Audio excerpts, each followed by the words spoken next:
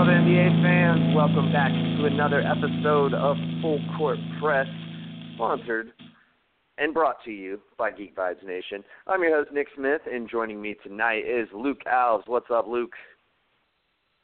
And Nick, man, been a little while, but, ready to talk some basketball and recap this draft that we had. Yeah, indeed, man. It's been a long time coming. I have been out of town for an extended period of time, so we were just kind of waiting until I got back and settled. Went to colorful Colorado, had a great time, but now I'm back, and so we can jump right into it. So what we're going to do, Geek Vibes Nation, Full Court Press Nation, we're going to give our winners and losers, and we'll probably get into, as time goes on and free agency kind of settles out, we'll take a assessment of each team, going into the season and how they fared with their draft, plus their free agency acquisitions. So keep an eye out for that coming down the pipes. But for now, we have our three big winners and our three big losers. So Luke, kick us off. Who are your three big winners? Well, I think I got the obvious one and the big winners of the night, and I hate to say it, Nick, it has to involve with your team, but it's not the Hawks. It's the team that traded with the Hawks, and that's the Dallas Mavericks. We've known all along that Mark Cuban does not want to really go through a rebuild and all that. They still got Dirk. They still have some several pieces, and they got the guy that they wanted. They felt like when they got the fifth pick, they're just kind of mad at the whole drawing and everything, the layout, so they ended up getting their player at the fifth pick. Now they had to give a first-round pick that's only protected in the top 5 next year, which I think will not convey for them. So it's good in the hot sides, but everything else besides that is just a really good. So I like Luka. And then they go down in the second round and they get Jalen Brunson as a backup. So they get the National Player of the Year to come on in and back up. So just loved everything the Mavericks did. Very risky for the trade, but in their mind, it was their guy. They didn't want to wait anymore. All they had to do was trade one more pick and switch through. So that's number one. Big winner in my eyes, just what the Mavericks were able to do, just knowing that they didn't want to rebuild. They have some team that, not saying that they will make the playoffs, but compete. Definitely entertaining, definitely compete. So I think Luka is probably one of the best. I know on your board, he was up there probably 1 or 2 the whole time. On a lot of people's boards the same way. So, you get the most ready pro. What else does he have to prove to you? He's won everything. Definitely knows he's played an extended season, too, over there. It's not like it's a short NCAA season. So just everything he was able to do, I love it. Dallas now has 2 people that's going to work in Carlisle's system and just 2 people with the ball the whole time. I think it's going to work really nice for the Mavs and Mavs fans. So they're the big winner. Yeah, I don't have them on my list of winners, simply because I think they were great to get Luka Doncic. They're not really in a great position to afford not to have a draft pick next season, though. But they were able to obviously make some key free agency acquisitions that's gonna help them out. And I do like the Jalen Brunson pick. It wasn't what they necessarily needed, but all in all, they're gonna have they're gonna have at least a good starting 5, young core of Doncic and what's his name? What's their point guard's name again? Dennis Smith Jr. Dennis Smith, yeah. I like the potential of how those two can play with one another because, you got a slasher who can get to the rim, and then you got a guy who's crafty who's going to be looking more to pass and shoot. So I like the dynamic of how those 2 players could play together. So I think they definitely got the guy they wanted and a guy that really fits for their team. My biggest concern would be, giving up that draft pick. But nevertheless, like you said, if that's what it takes to get the guy you want And if you don't want to go through a rebuild and you want to compete now, then, maybe not a bad decision. That draft pick might end up being, like you said, it's highly, highly unlikely they'd make the playoffs. But they might be looking at, like, having the number 10 to number 12 overall pick, and then it's like, that's worth it. Giving up, like a number 12 pick and then, Trae Young essentially, or Mo Bamba, or whoever they would have taken to get Luka Doncic. I mean, I think I would make that deal. So I ultimately can say I don't disagree with you there. What's your next one? Oh, and just add on top of it, they got the biggest dark horse, my guy, Kostas Antetokounmpo.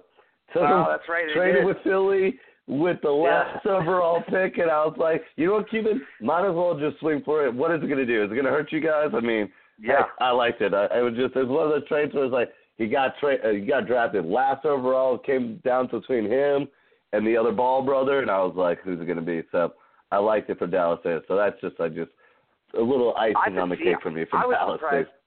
I was surprised Riley Hawkins wasn't drafted out of Arizona, but apparently there's been some medical stuff that. Yeah, I was going to say something got flagged down in his foot. Yeah, so that scared a lot of teams away. Yeah, so that ultimately, and they got Ray Spalding too out of Louisville, and I think he has the potential to be a solid role player.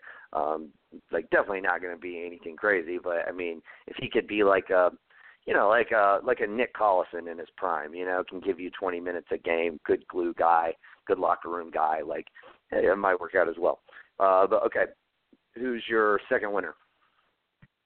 So my second winner, it's kind of tough because you have a loser in the same situation, kind of almost, but it's a winning in the sense that I really like Denver Nuggets and what they're able to walk out with. Not a lot of people were excited, but it's a lose. What I'm trying to say is for Michael Porter Jr., slips all the way down to 14, a last pick in the lottery draft. I mean, thank God, the relief on his face when he was finally picked, but I just love it for Denver. Denver's not a big market that's going to get big names to come to them, and now they have more pieces just to build around Jokic and all that, and their young team with Gary Harris and everyone. So I like it, not only just the Michael Porter, the picking, but I like Jared Vanderbilt. They took two guys that were injured and coming up big injuries, but right now they really don't need them. They were able to clear cap space with Wilson Chandler, so they're all good on the cap. They retained Will Barton. So I really like what Denver Nuggets are going to do. They could shut down both of them. They could definitely shut down Porter Jr. for the whole year. Vanderbilt, just ease him in. He's coming back from an ankle injury. But, man, did they get two young guys that if injuries didn't riddle them, they would be a way higher pick than they were. And I think that Denver just, like I was saying, just a small market they are, they're not going to get these people to come play for a really good up-and-coming center. And now you have guys that you've drafted that are going to be really well possibly in your system. Michael Porter, the back injury, that kind of scares me too for how long he slipped. Obviously, a lot of the team doctors did not like it and did not want to choose him. But at Denver's choice, what else is there at 14? What are you having to lose at 14? You're having a kid that was once coveted at the beginning of the year as the number one prospect. Could have been top 3 if he was fully healthy. So they get a win right there. They get younger. I feel like they were able to shed cap space. I just like where Denver's going for a market they are and what they're able to do. So I love everything that Denver was able to walk. And not a lot of people did because they don't like the 2 picks with the 2 injury players. But I think Vanderbilt's a great rebounder, a great power forward. Not a lot of people got to see him. And then Michael Porter Jr., like I was saying, one of the top kids coming out of the high school last year. It was number 1 until Bagley Jr. hopped over. Yep. Yeah, absolutely. I am 100% in agreement with you. I think, you roll the dice. There were so many teams that I was just shocked that didn't roll the dice. I mean, I was shocked that the Bulls didn't, and then pretty much any team in between the Bulls and the Nuggets. So I mean, the kid's just too talented for you not to roll the dice if you're in that mid to late lottery range. It boggled my mind. There had to have been like his injury report had to have been worse than what they were kind of leading on. And of course it didn't help that he had to cancel his workout, which was said that was unrelated to his back injury. I think it was like an ankle or something.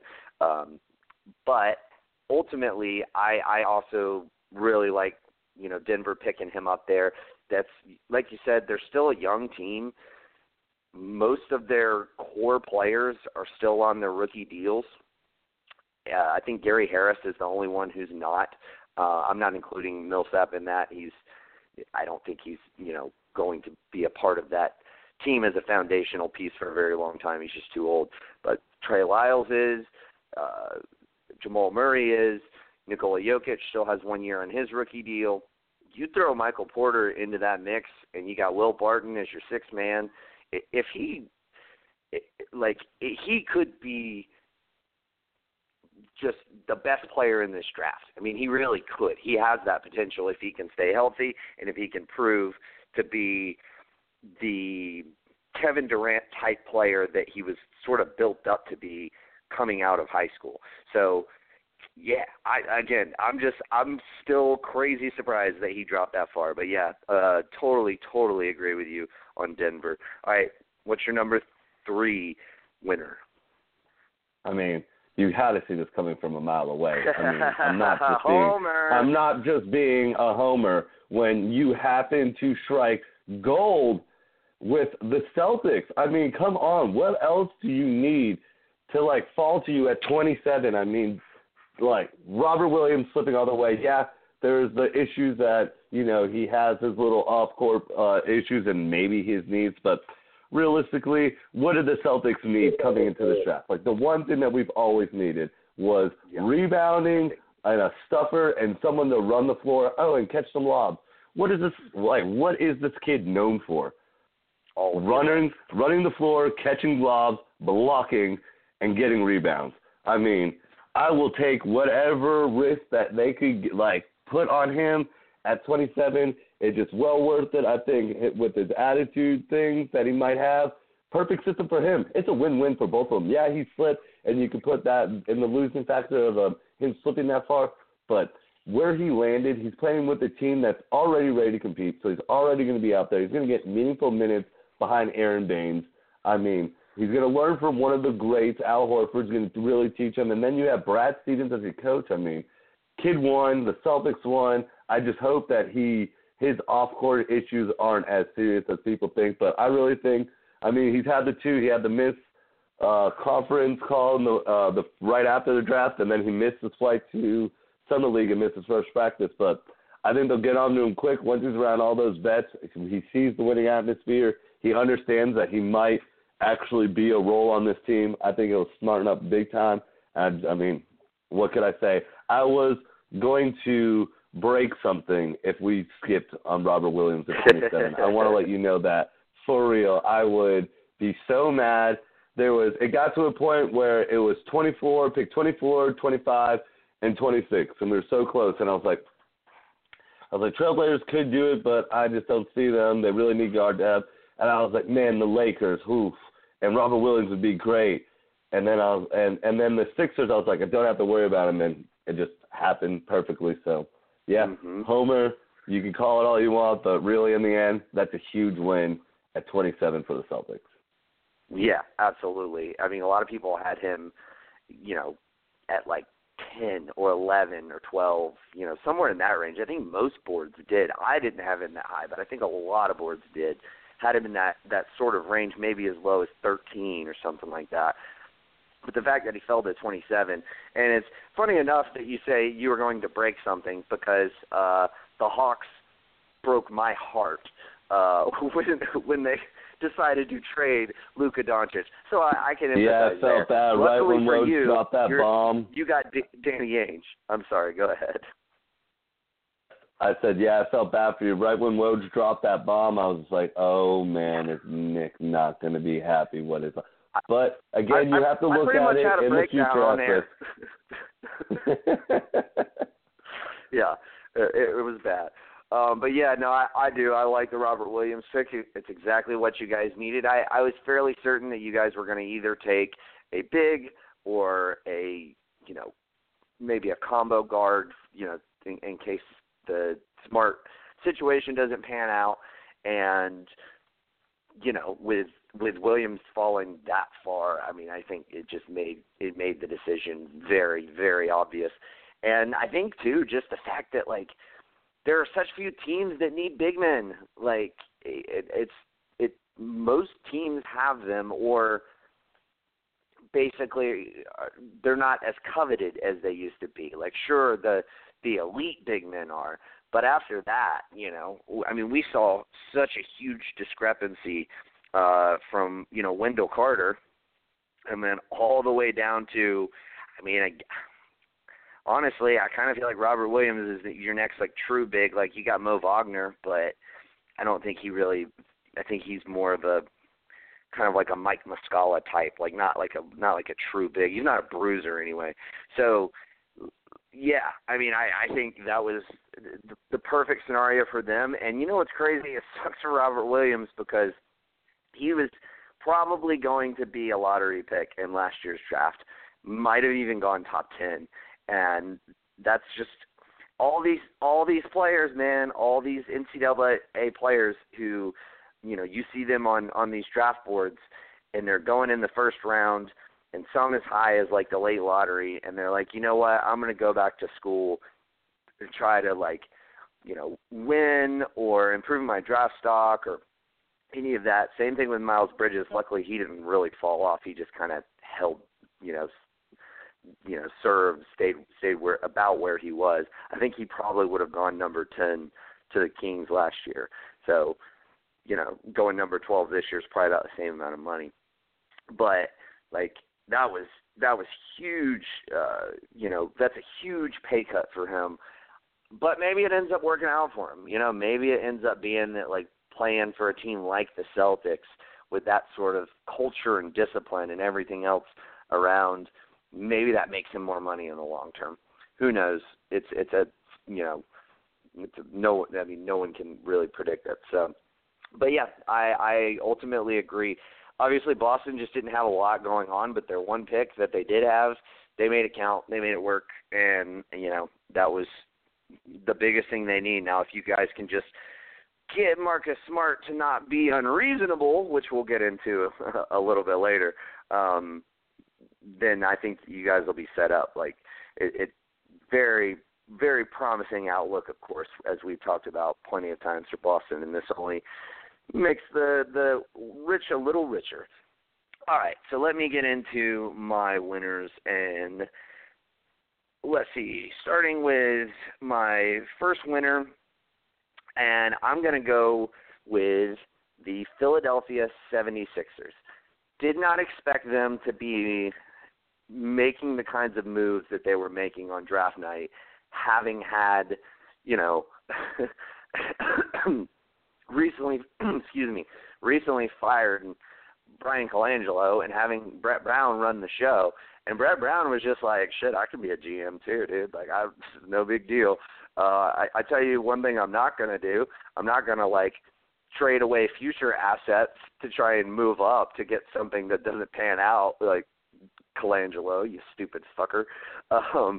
But I loved it, man. I loved them trading Bridges for Zaire Smith and Miami's 2021 unprotected first-round pick. There are so few unprotected first-round picks floating around. Yeah, grab it. That's awesome. That's an asset that could help them get a guy like Kawhi Leonard or, somebody else. And that is, I think they won that deal. I think Zaire Smith has every bit of potential to be as good as Mikal Bridges. And probably, he's definitely more athletic, and I think he's got a lot better potential to be a shot creator than Mikal Bridges. Whereas Mikal Bridges was kind of the safe pick, your 3-and-D guy. He would fit well with the Sixers. And I really like the fact that Brett Brown didn't shy away and just play it safe. He was like, no, first of all, I really like this kid, Zaire Smith. He's got a lot of athleticism. I could see that being something really good for us down the road. Plus, we get an awesome pick, to play with or use or whatever later on. Awesome move. My one kind of complaint with them was I don't think they should have taken Landry Shamet at 26. I think a wing like Jacob Evans or Zane Musa would have made more sense, or even taking, a big like Robert Williams as your sort of Embiid insurance, or even a bigger guy like Amari Spellman who can play the 3 and can play the 4. I think that would have made a little more sense to me. You already have so many guards. I don't know if that would have been my choice there, but that was my only complaint. I love that they were able to trade the number 38 pick. They were able to trade it to Detroit for 2 future second-round picks, which Detroit is, pretty much at any given time a Blake Griffin injury away from being one of the worst teams in the league. So that's good to get 2 future seconds. You're kind of rolling the dice there, but, doing so in, I think, a responsible way. And then to trade number 39 for the Bulls pick next year. Like, the Bulls, they're not going to be, like, that good next year. They might go out and win a few more games, and maybe the pick doesn't end up being as high as 39. Maybe it's like 40 or 41, but it's not going to be – it's going to be in the, mid-30s to mid-40s. So that's totally fine. You save a little cap by doing that, kind of kick the can down the road. And, they did some, of course, the later trade with Dallas that resulted in them getting Shake Milton. Again, don't think you needed Shake Milton, especially when you drafted Landry Shamet. But overall, I really like what they did at the top. And it's really that Mikal Bridges trade. I just think that's fucking genius. I think that's going to work out well for them, and we'll see how it plays out. But that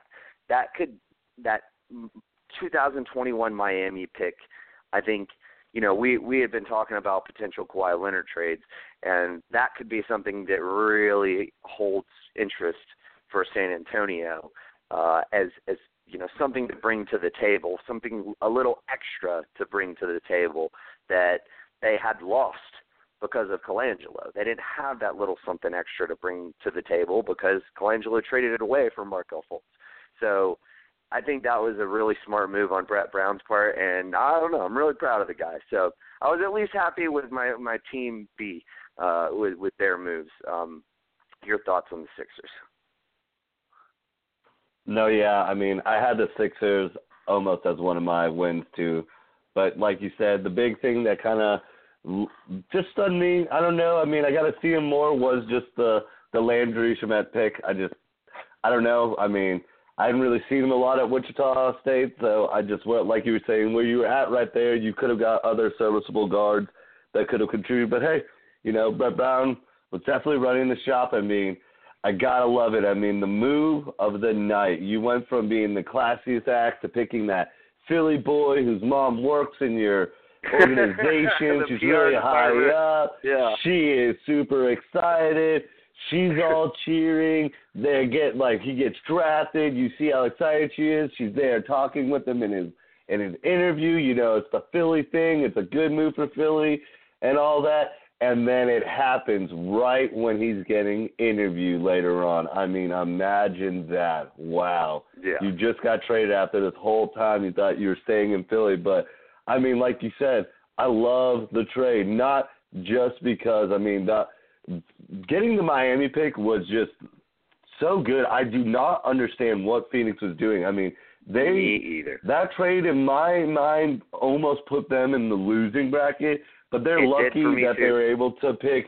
They're able to get DeAndre Ayton and Okobo, so that kind of helped them out in my mind. But other than Absolutely. that, what were you doing? You just put that much in the future with an unprotected, nothing protected, and Heat are on the decline. I'm sorry, everything about the Heat. In 2021, it's been talked about. It could be the year that high school players can be drafted. So everything about that, and you give it away. Now you get a more defense. I understand that, where you're coming from a good, solid veteran. He can come in, help the team. You know, they're really trying to make up for the defensive efficiencies that Booker comes along. So I understand he works well with Jackson and Trevor Ariza. Those are three nice guys now, but still, Philly killed it. Brown, what a man, dude. Do you deserve a handshake? Do you think everyone in the Philly organization, when he did that trade, they're like, wow, but yeah, way to go. Like, the owner's just like, you're doing big things, man. I might consider you being president. Like, not a lot of teams want to do that anymore. Let a coach in and be a president of basketball and run and be coaching. So I just liked it. I mean, everything, like you said, there is not that much difference right now between Zaire Smith and Mikal Bridges, but Zaire has way more upside with his athleticism. Might be the most athletic player in the draft. Oh, yeah. I mean, he's still young. You could tell that he was figuring out how athletic he was last year at Texas Tech. I mean, he was killing, helping that team. And now he gets to play with Ben Simmons and a fast offense and just throwing the ball and lob. It's going to be less pressure on me. I'm not the kid from Philly. I'm not this three, you know. I think, Philly, you just did, like, I hate it because, you know, they're our rivals, but, man, everything that Philly did and that when Brett Brown did that trade, I did not see it coming at all. And once you really thought about it and you know that you got this unprotected first-round pick in 2021, it just is so much sweeter of a sound. I mean, no Philly fan can be mad. Yeah, his mom could be mad, but then again, if she's a true Sixers fan, she better know they won that trade and better made the biggest PR. Brown did it again. What a man. Helping our organization one step out of a time. Trust the process. Yeah, exactly. Like, that's exactly what it made me think of, is just trust the process. I mean, I can't speak highly enough about that deal. I think it's great. By the way, do you think, just because I, like you, don't have them on my losers list, but I had to consider it, but obviously when you get Ayton and you get a Kobo, like, I really like, I started kind of really getting high on a Kobo near the end, and the fact that they got him at 31 I think is great. But do you think that they might run Booker at the point? Like, what? Like, I don't understand why you would trade that whole slew of stuff to get Mikal Bridges when you already have Josh Jackson. They're kind of the same player, at least on the defensive end. Obviously, Jackson's kind of more athletic, slasher, and Mikal Bridges like that kind of 3-and-D spot-up shooter. But, like, then you sign Ariza, and you already have T.J. Warren. Like, I'm curious. I kind of think they might be looking at Devin Booker and saying, we want you to be James Harden. Like, we want you to be our version of James Harden. We want you to have the ball in your hands. They tested it out a good bit last year, and maybe that's going to be the route that they go, and they're going to, long-term be looking at putting Mikal Bridges and Josh Jackson next to him, essentially to make them more defensively sound. And then, of course, you got Ayton in the paint along with Bender, Chris, or whoever else maybe they get in free agency in the future. But does that make sense to you? Do you think that's a possibility, and would you like to see that, or do you think Booker kind of fits better as like your archetypal two guard? No, I did read that too, that they might test Booker out. I don't think it projects well for them. I mean, I've watched Booker since he was in Kentucky. He's just a really good two guard, really off ball. He can set it up, but I just think running the offense. But what you said, I mean, all the people that they have on their team, the 1 through 4 if they want to run. I mean, the 1 through 5, if they want to run him at the point, would be him at point. Then you go Bridges at the 2 or T.J. Warren, just depending on who's playing better. Then you go Ariza, Jackson, Ayton. So I understand it. I think it just gives them more defensive depth because Mikal is more in my mind, and I think they understand too that he's a sixth man almost, where he's going to come off the bench. So he'll be the first one off the bench running that second unit. So he'll be switching between the 2 and the 3.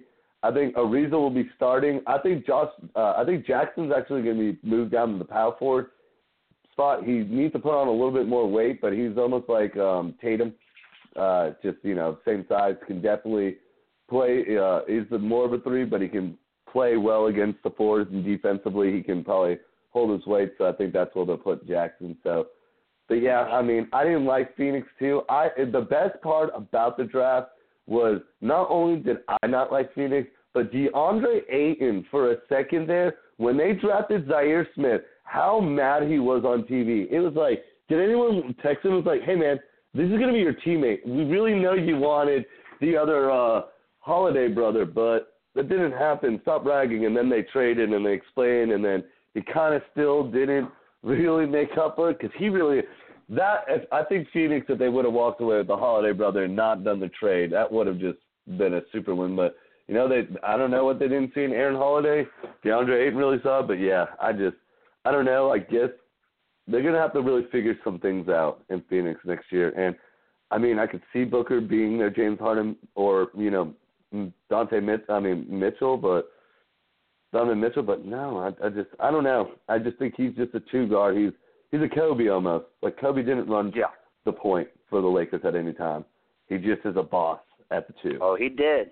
He did later in his career, and he was great at it. Yeah, later in his career. I remember he had like team 3 was terrible. He had like 3. Yeah, but he had like they played really well when he did he had like 3 games in a row with double-digit assists, and I remember like because in sports talk that's all it takes. You get 3 games in a row with Kobe dishing out 10-plus assists, and it's like, is Kobe Bryant transitioning into playing point guard? And he was like very quick to being like, nah, I ain't no point guard. Like I just had 3 games in a row where I had a lot of assists. Like I do pass sometimes. But anyway, we got to move on. We're already about 30 minutes in, and we haven't even gotten to losers. So winner number 2, I really like, and this one's. I didn't want to pick one as the same as you. I had a couple that you picked as well. But I really, really, really love what Minnesota was able to pull off. I really like Josh Okogie. I was, like, looking at what was available for the Hawks. I would have much rather us taken Okogie than Kevin Huerter, even though I realized that he is, like, a excellent knockdown shooter, and so the thought process is you get those 2 knockdown shooters in Huerter and Trae Young, and you start building with that, and what else, the other pieces that you have in place. However, I really like Josh Okogie. He's a scorer, man. He's going to be, I think, not to mention he's a sophomore coming out of Georgia Tech, so I think he's got that little extra year of experience. I think he is going to certainly fill in for those Jamal Crawford minutes as long as Thibodeau plays him. I think he will be really, really good for them. That's what they really needed once Crawford said I'm not coming back. They really needed a guy who could go come off the bench and get buckets, and I think Okogie could be very solid at that. And he's a little undersized, but he's got a large wingspan, and he is a reasonably athletic guy. He's not like a Zaire Smith, but he's fairly athletic. And then, of course, them landing Keita Bates-Diop at 48, bro, like. Defensive-minded, we've talked him up a good bit, and I couldn't believe he fell to 48. That was the biggest fall of anybody on my big board. I think I had him at like 23 or 27 in that range, and the fact that he fell all the way there, defensive-minded player, 6'9", big dude, can play like really anywhere between a 2 and a 4, more of a 3 and a 4 kind of guy. I just think the fact that they needed both of those positions so bad, and they got him. And he is a junior, so you're getting like experienced guys who can come in and hopefully contribute right away and make an impact right away. And they're both kind of like Thibodeau guys. Like So it doesn't surprise me at all that he drafted him. But the fact that they were able to draft Bates Diop that late in the draft was, I think, was stellar for them, and just filling the positions that they need and getting the type of guys that they need, and filling that depth on that roster, because we know how badly they need it. So I really, really like what Minnesota was able to accomplish, especially given that, they only had the number 20 and number 48 pick going into the draft. So I think they're definitely a winner in my book. Your thoughts? Oh, no, I mean, like I said, I always think Thibodeau is a terrible coach, and I will nothing change my mind. But he is a good GM. And like you said, he got two positions that he really needed badly. And I think, like you said, he hit home run, not home runs, but he really did really well at what he did at the spots that you're at. Like you said, they kept their draft picks. They had 48 in the second round, and like you say, big steal as well with Bates Diop. I mean, defensive player, Big Ten Player of the Year. I mean, kid is really your typical 3-and-D guy. He's got NBA size. What do you need from him else? Like you said, he can play anything from the 2 through the 4. And then you get Okogie in the first round, which at first I thought, they could have flip-flopped it, but Okogie would have got picked up way faster than Bates Diop. So I liked it. I mean, he had the fastest lateral time at the draft combine, so he's really quick on his feet. I think, like you said, him being that one more year on his resume, being a sophomore, just was really good. He was Mr. Georgia Tech, was from a really good coach too. So I think Minnesota, did really well. Tom Thibodeau is showing that he's a good GM. Now let's see how good of a coach he is, and if he actually plays these guys rather than running his players to the ground like he's known for. Now I think it really frees up time. I think they could come in, not straight out of the gate, but really come in meaningful and really help them out. I mean, Minnesota was the 8th seed last year, or what are they, the 7th? The 8th. Yeah, so like you said, they're already a team that was already on the fringe. There's some other teams, so I think this helps them out a lot in just everything that they need to do, get more depth in their team, because the bench was just terrible. They relied way too much on their starters, and now they get two serviceable guys that can switch. I mean, Okogie can probably cover defensively 1 through the 3 solidly, definitely the 2's his position, and Bates Diop can go 2 through the 4, where 3 is more of his position, and they're coming off the bench. So I'm actually looking forward to watching them in Minnesota, seeing how well they can play together, because I think they're going to play together for a while unless something drastically happens to that team where that one of them moves up to the starting lineup. But I think big things Thibodeau was, and I don't ever say this about him, but big things he did during the draft. Yeah. Well, and that's the thing. We've been impressed with the Timberwolves for 2 straight seasons in their off season. Just, man, he just grinds his players into the ground. But what are you going to do? And I don't think it would be possible for the team, the president to go to him, or the owner or whatever, and go to him and say, hey man, you make really good decisions. Could you do that, and we'll let somebody else coach? I don't think that's going to happen. So. But anyway, I've got an honorable mention before I give my last one. Just I want to give a little love to the Spurs. Lonnie Walker at 18, that's a great pick. That's awesome. I was so looking at Troy Brown, Zaire Smith, Dante DiVincenzo, and Lonnie Walker all going 15, 16, 17, 18 right before the Hawks are picking. I was like, God, why couldn't one of those guys fall into us? But hey, that's the way the cornbread crumbles.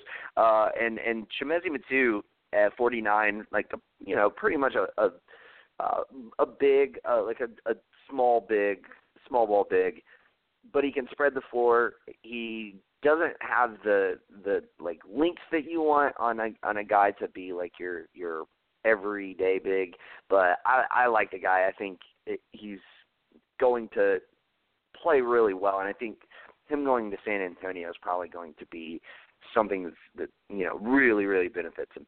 But I do want to show some love to our other hosts, Joel and Jawan. I really like what the Knicks did. I really like Kevin Knox. He really started to grow on me going into the draft. I was very floored that they didn't take Michael Porter Jr., but I really like Kevin Knox. I think he's going to be good. I think if he can just get a little more consistent from three-point range, I think he shot 34% last year in college. But he can play the three, he can play the four. That's going to, fit well immediately and down the road, whether they want to go big or small with Porzingis at the 4 or the 5. And speaking of Porzingis at the 4 or the 5, they then take Mitchell Robinson at number 36. I was surprised he fell that far. But again, it's the same thing with Robert Williams. There's just not a market for bigs. There's all of these wing players which is another reason why I thought Bates Diop falling so far. It's like, dude, he's a wing player. How do you fall that far? But getting Mitchell Robinson, who we know has all the potential, like he's had a weird kind of comedy of errors, but the fact that you got a center, you needed a center, and you got a wing, and you really needed a wing. Now you still kind of need a point guard unless Ntilikina really develops into a point guard, or what's his name? The dude from Utah ends up, kind of revitalizing. I'm sorry? Trey Burke? No, not Trey Burke. He's a backup at best. He's like spark plug, kind of guy, like a T.J. McConnell or whatever. No, Moutier. I think Moutier could, under some new coaching and with the right kind of game plan and everything, I still think he has a lot of potential, and I think that's a possibility. But you only got 1 year to figure that out, and then you're looking at having to offer him a contract extension. So that's going to be the really tricky part in that situation. But the fact that they were able to get a wing and a center, and a center that has all of this potential and could have easily had, through different sets of scenarios, been a lottery pick almost, or at least, in your top 20 or something like that, given the right scenario. That's awesome. That's an awesome get for the Knicks, and that pick was, all because that, they were like trying to get rid of Melo, and they ended up, that was like the one like little tiny sweetener that Sam Presti could throw in that deal. And it looks like they may have their center, of the future if everything pans out. So I really like what the Knicks were able to do. I know. I mean, Knicks fans don't think this, but then again, the year that they drafted Kristaps, they did not think that they did well. I mean, they booed Knox, but he said, bring the boos because I'm going to prove you wrong. I mean, they could chant Michael Porter Jr. all they want, but Knox has no red flags on his back, so that's way more of an upside. The kid's younger than Porter Jr., so there's more to him. They're basically the same size and everything and athleticism, and Knox was really coming into it at the end of that Kentucky year, was really starting to hit his strides. I mean, really bring them down the run, the SEC tournament, him and Gillis Alexander. So it was really the team. I mean, for the longest time, it was just the whole team was around him, put too much pressure on him. But, I mean, I don't think Knicks fans understand what they got with this kid. I mean, you cheered Michael Porter Jr., but you got a kid that was pretty much everything size for size, like body-wise and everything, almost matches up with Porter Jr., but there's no injury for him. And I think he's going to do really well. He can play the 3. He can play the 4. They probably want him to play the 4, but he wants to play the 3. But, I mean, he's been working on his three-point shot, so I really like it. And then, like you're saying, Mitchell Robinson, the only other person, so where the Celtics were at, in my mind, if Robert Williams off the board, I was telling everyone they better take a risk on this kid, Mitchell Robinson, because, yeah, he's had some weird things that happened to him last season with leaving school and all of that, but I just really think it was an unfortunate circumstance, but he was the same age as DeAndre Ayton and all them. He's been playing against them all their life, so he's been able to keep up with the bigs. He's a high-flying big who can catch lobs and block shots. I mean, what else do you need from a center right now for the Knicks? So, I mean, I think he'll be really good coming off the bench for Enes Kanter. And I think, you can ease him into it. He's not going to have to come out, right out the back and be a starter. So I think Knicks fans right now, probably not a lot of them think that they won unless you were a Knox fan and you just understand that this kid has some freakish length. He is super young, figuring out basketball, and he's just really hitting his stride. And you knew that, or you just were really bummed that you passed on Michael Porter Jr. But like I said, I mean, Knox, I've watched him all year. He was a great basketball player for Kentucky. They put a lot on his shoulders from day one when he really was still figuring out the game. And at the end of the year, he really showed big strides. And I think the Knicks in a year or so, all the fans, it'll be a reverse of why did we do at Kevin Knox. But, hey, he said it. He said bring on the booze. It's welcoming. It's going to motivate him. And he's going to show him why that Michael Porter Jr. wasn't the good pick. Yeah, I mean, we'll see how that all pans out. I mean, I still would have gone with Michael Porter Jr., but I really like Kevin Knox, and that was my pick for the Knicks because I thought Porter Jr. would be off the board by then. I think it's great, and I think the fact that they have the potential for opening up a max salary spot next season, if they can develop, these two young players, get Kristaps healthy, add another solid draft pick, and sign like a Kemba Walker, or, if you're Joel or Juwan, you somehow think that Kyrie Irving is going to go to the Knicks, which, maybe if they could open up the cap room to get Jimmy Butler too, and we'll talk about that in a little bit. But I don't see that happening. But nevertheless, that's they got a lot of things to be excited about in NYC, and not to mention David Fizdale. So very exciting time for Knicks fans. But anyway, let's move on. I want to kind of consolidate our losers just to save a little bit of time. So just give me bang bang bang your three losers, and then if I have any that overlap with you, I'll just throw in the ones that didn't. So who are your three losers? My three losers, I'm going to try to make it fast because I don't want to just keep on going on about them because a lot of them just made me so mad in what they did. But one of my big losers was the Clippers, man. I mean, I feel bad for all Clippers fans. You had 2 picks in the lottery, and you didn't choose to move up in the draft, which, okay, that's fine. I'm fine with that. I really am, We'll take 12 and 13. But then you do something really foolish in my mind, where you trade with the 11th pick, which I don't even know that whole really trade with the Hornets right now, but it just really sounded really dumb in my mind. Were you really that worried that the Charlotte Hornets were going to draft Gilgeous-Alexander and just keep him with having Kemba Walker there? No, they were never going to do that. So you really just put the panic button on to flip it one spot. So they goaded them into it. But I understand. No pun intended. I know. I understand MJ, that. Charlotte. So sorry.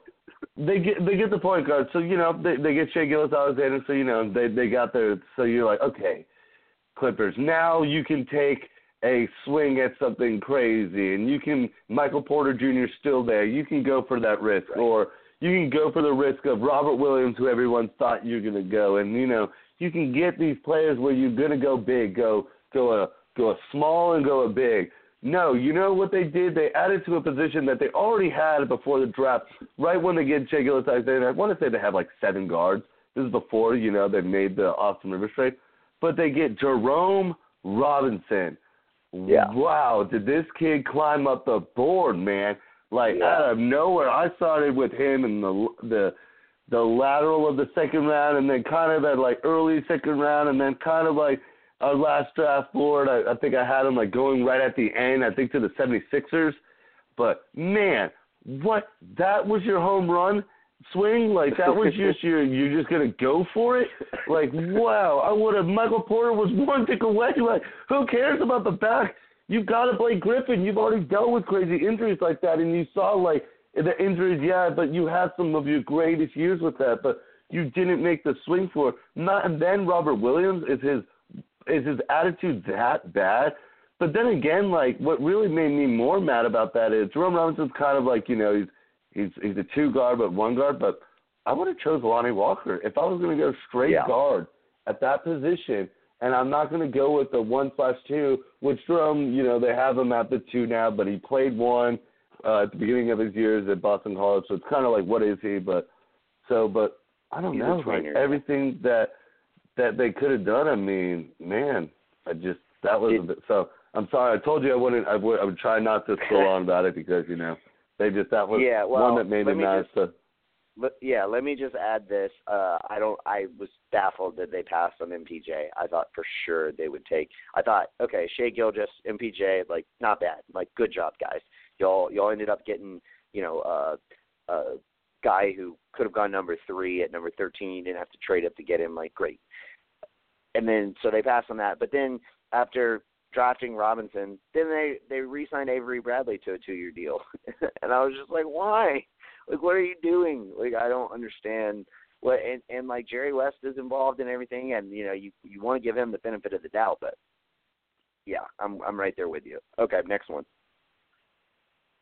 All right, so the next one I was debating on, it was going to be 2 teams that, why did you really choose this player? But one, like, I'm just not going to put it against the Magic. Yeah, you really didn't need a center, but Mohamed Bamba still better than any of the centers you have on the team. So I understand And were you going to really take Colin Sexton at that point? I wouldn't. Yeah, exactly. I think so. Where they're at, it was a good pick, so I'm not, but the other team that I didn't understand choosing a big, just because there's other people that made sense in my mind, because they're a high-flying, moving team, was Lakers with Wagner. And I understand he's a stretch.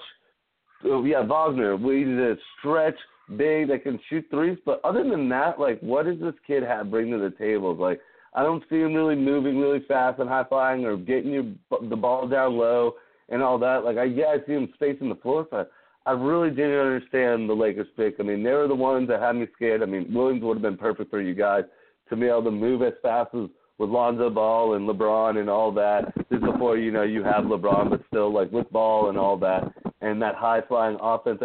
I didn't really understand the Wagner, and maybe it could come back. His first game in Summer League, he had a very good performance, but then again, I mean, you're in Summer League and all that, but I don't know. It was something that kind of baffled me about. I just felt like they could have gone better with. Yeah. And Mike Muscala is not a bad player. He's a good player to have, but would I have taken Mike Muscala like at number 25? No, I would not. Definitely not. So yeah, I can get on board with that one. All right, was that it, or you got one more? I got one more, and I'll make it really quick. Mm-hmm. And it's Portland Trailblazers. They really disappointed me. I understand you needed backup guard depth and all that, but you really went young with it when you kind of have players that are wanting to compete now. So the players that you've got are more projects and, like, they're projected to be really good. But I think you could have gone with a Jacob Evans that could have been a really good serviceable guard. Even Landry Shamet, if he's that good. I I understand the Simmons kid, but he's still super, super young. I mean, he's still just right out of high school. He really hasn't played even college kids. He's just been playing. He was a second-year senior, a grad student. So, and then Diablo, I mean, come on, you traded for that, and he really slipped. I mean, he has super athleticism, but, I mean, if you were going to draft guards, I think they could have went with the Minnesota route, or you could have got a Jacob Evans and a Bates Diop, and that would have been way better for Portland. But they went with 2 huge project players that have athletic upside, but you don't really know how they project IQ basketball-wise, with a team that you do need guard depth, so I understand that, but a team that your 2 guards are wanting to compete and you're a competing team, so these kids aren't going to be anything for you. They're at least 2 years away from at least being something for the team. Right. Yeah, no, I ultimately agree with you. I'm just going to throw 2 out there really quickly. I think the Kings really fucked up. The Kings, not in the fact that they took Marvin Bagley, but the fact that the Kings would have been the perfect team to take Luka Doncic and trade down, because they need a lot of different shit. They don't have their draft pick next season, so they really could use the extra draft pick. So you could play this out. Say they take Doncic. Maybe the Hawks take Bagley, and then, of course, Memphis stays pat and goes with Jaren Jackson. Then you could trade Doncic for Mo Bamba and the Dallas pick. Like, that would have been a great move for the Kings to have made. I guess, they just weren't in that sort of mindset of making those kinds of moves, and I don't know why they wouldn't be. Like, it baffles me. It doesn't make any sense to me that they wouldn't have attempted to do that. And let me play out another scenario for you. Maybe they make that selection, and then the Hawks are like, well, damn, we wanted to get an extra asset, but we really do like Trae Young, so we're going to take him at 3. Then you got either Jaren Jackson or Marvin Bagley falling to you at 5. So I think any way you cut it, like, maybe you still get the guy that you wanted in Bagley. Maybe your consolation prize is Jackson. Worst case scenario, you get Bamba. Like, I don't understand it. I don't get it. I don't know why the Kings would not have had the foresight to get involved with the Mavericks in the same sort of trade negotiations that the Hawks did. Especially, you would have to think the Mavericks would have been on the phone with them, because they would have, up until the last 3 or 4 days leading up to the draft, there was still a lot of speculation that the Kings were going to take Luka Doncic. So I feel like if the Kings weren't involved in those talks, then it's just negligence on the part of Vlade Divac, and that, I don't know, man. I think they missed a huge opportunity, and also, of course, got to go with my Atlanta Hawks. They drafted the guy that I thought was the perfect fit for us at number 3. Granted, we did get some awesome draft consideration next year for trading down 2 spots, and I get that. And I like Trae Young. I think he's going to be a really good player. I don't think he's the next Steph Curry, mainly because Steph Curry, I've said this before, I think he's such a product of his environment, and I don't mean that as a knock on the guy, but the reason Steph Curry is Steph Curry has as much to do with having Klay Thompson and Draymond Green around him, from his ascension. And I mean, having those 2 defensive-minded players, and then taking so much of that responsibility off of Steph, it really has allowed him to become this larger-than-life type of player. So I think if he's in a different circumstance, he's still really good, but he's not the unanimous MVP. You know what I mean? So I think there's a lot of fear in my mind that Trae Young is not as good as Steph, and you're still going to have to put the pieces around him to make it work. So with that being said, we draft a guy in Kevin Huerter at 19 who I have a lot of questions about defensively. It's one of the reasons why I think Josh Okogie would have been the better fit. I didn't even know you had mentioned that his lateral quickness was really high. Maybe you said the highest in the combine this season. Yeah, he had the number 1 in this draft combine. Yeah, dude, give me that guy. Another guy who can score, who can shoot. Not as consistent. I don't think projects as consistent of a 3-point shooter, but give me that guy who can, who's quick on his feet and can guard. Can help shield Trae Young in taking the better offensive player on the defensive end, and I thought that would have been good. I do like Omari Spellman. I think that was a good selection. I think he kind of fits what we need. He could play the 3, he could play the 4. We need somebody to essentially back up Collins, or potentially play the 4 when Collins is we're going small and Collins is playing the 5. So I really do like the Omari Spellman pick. Not to mention clutch 3-point shooter. I think that's something that we could really use off the bench, for the time being, and maybe down the road. I think he could be a legit starter on a contender.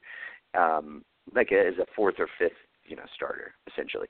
So I do like that pick. But then, number 34, Mitchell Robinson was there. Like, we need a center. Like, why would you not take Mitchell Robinson? I don't understand. Again, I like acquiring 2 future second-rounders from Charlotte, especially because they look like they're about to go into a rebuild. So we get one next year and then one in a few years. That's all fine and good, but, I would be fine with it if Mitchell Robinson wasn't on the table, but, he was. And, granted, he's a project. Like, we all get that. But the Hawks have plenty of time. I would have been so much happier had we just, it was the slew of different moves that we made that just kind of progressed to make me feel more and more like, what the fuck are we doing? Like, I don't understand. And I'm just crossing my fingers that Travis Schlenk, otherwise known as, for the people in Atlanta who don't like him, is Travesty Schlenk, is making the right moves. And my biggest fear is that he is just solely trying to recreate Golden State. And it's like, dude, you're trying to recreate lightning in a bottle, and that doesn't usually work. But I don't know. We'll see. Looks like the Hawks are getting into a scrap right now with Utah, and maybe Trae Young. Oh, you know who it is? It's Grayson Allen and your boy why Trae am I not Young. surprised? Of course, it's Grayson Allen in the middle get of it. Trae. I love it. Well, at least. Can I least inject real quick on your 2 losers? Okay, I won't go in the second. I mean, I kind of agree with you, and I kind of don't. I like the Marvin Bagley trade, but I understand what you're saying. So, but I feel like I've been having to talk all my Hawks friends out of climbing off the edge of the cliff. First off, I need to ask you this real quick: who was your favorite pick out of all the was it the Spellman? Yeah, the Spellman was the guy who I thought I liked us picking him there. I think my favorite pick, aside from the disappointment of how we got him, is Trae Young. I like Trae Young. It's just we could have had Luka Doncic, But yeah, so bang for buck or whatever. Yeah, I do. I really like Omari Spellman. Yeah, so all my Hawks fans said it, so it's kind of funny. But no, I mean, I understand where you're coming from. I mean, the Trae Young thing is the big risk, I feel like, but. The Horner, I feel like, Josh Okogie has, a little bit more defensive upside, but no one has, footwork and shot, able, to, create his own shot than who you drafted. So I really like that pick. Yeah, he was injured, and it was surprising when you guys were the team that actually you might have not been the team that promised him because he had to get that surgery on his arm, but I really do believe in that pick. Like you said, defensively helped us prove himself, but I think he might be able to show himself. But what I love, you almost did what the Celtics did last year. I mean, we moved 2 spots back, we got our guy, and we got a future pick. I mean, next year, I've been telling you, Luka Doncic is it, but I really think that Atlanta's had their eyes on RJ Barrett forever. He's also a Luka Doncic exact player, so you kind of they thought we're already in a rebuilding. That's who we're trying to go for if we can get that number 1, and that's everything that we want to get. And then you could possibly get a 6-on and a Cam Reddish. I mean, you have the chance to watch Duke next year and see 2 players that you could be drafting to come on your team. And that right there. Atlanta, you're. I did too, but I had to watch Jason Tatum. I had to go back and watch Jason Tatum film when we drafted him because I really didn't watch him that much. But then I did watch the ACC tournament, so I saw him ball out. But I really want to watch him. But Duke's going to have 3 players that are definitely the Atlanta Hawks could be drafting, and I just think RJ Barrett is Luka Doncic, but I think they have more. They're more excited about him coming out next year, and where Atlanta's at rebuilding, they think they could be at the number 1 spot picking for him next year. We'll see. We'll see how it all goes. It's a lot of what ifs. I also am kind of disappointed that we still have yet to use our salary cap space for anything of any significance. And now you have, I'm playing devil's advocate, but let's say you take Luka Doncic. Let's go back even further than that. Let's say you don't make the Dwight Howard trade, and then you just buy him out this year, plus you're still drafting, which I know that could change a lot of things, but I don't think it would change that much. We were still going to suck. So let's say you draft Luka Doncic, and then you got all these, you don't have Plumlee's contract on there. Then you got 2 max spots, and then you got, like, say, Kyrie Irving and Jimmy Butler wanting to team up. What if Luka Doncic just takes the league like Donovan Mitchell did, and then they're like, hey, let's go play with this Luka Doncic kid? Like, I don't know. It just hurts. Your devil's advocate went into fantasy unicorns flying around. No. Oh, it totally did. But these are the things that keep me up at night, But anyway, we got to move on. We still got a lot to talk about. And Jawan Carter is on the phone with us now. Jawan, what's up, man? Hey, what's going on, guys? Can you guys hear me? Yep, we can hear you just fine. Sorry, when it comes to me and Luke talking NBA draft stuff, we're gonna ramble. That's just how it is. But anyway, I liked it because I wanted to get in on what you guys are saying about Knox. Oh yeah. Our resident Knicks fan, along with Joel, of course. So yeah, what did you think about them picking up Knox and then picking up Mitchell Robinson? I had mentioned to Luke and Joel, like, a little before the draft, that the Knicks were definitely going to be getting Knox. So I had looked at his, just some highlights of what he was doing in college and everything, and I liked what I saw. I'll tell you this, I liked what I saw from him way more than I liked what I saw from Frank Ntilikina when they drafted him. I felt a lot more confident about how good he looked and how really good he could turn into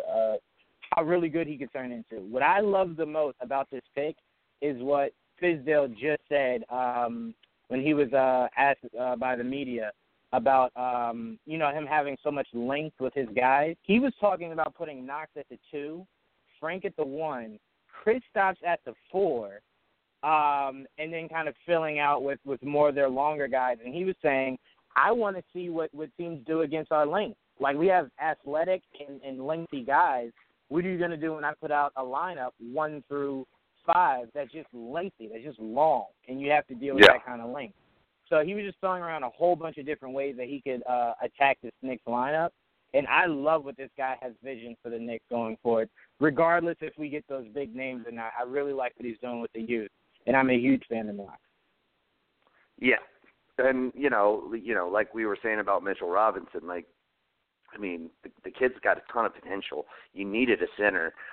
That's the kind of player, you're rolling the dice on, but he could end up being a super high quality NBA starting center. Like, he could be like a top 15 center in the league someday, and maybe even better.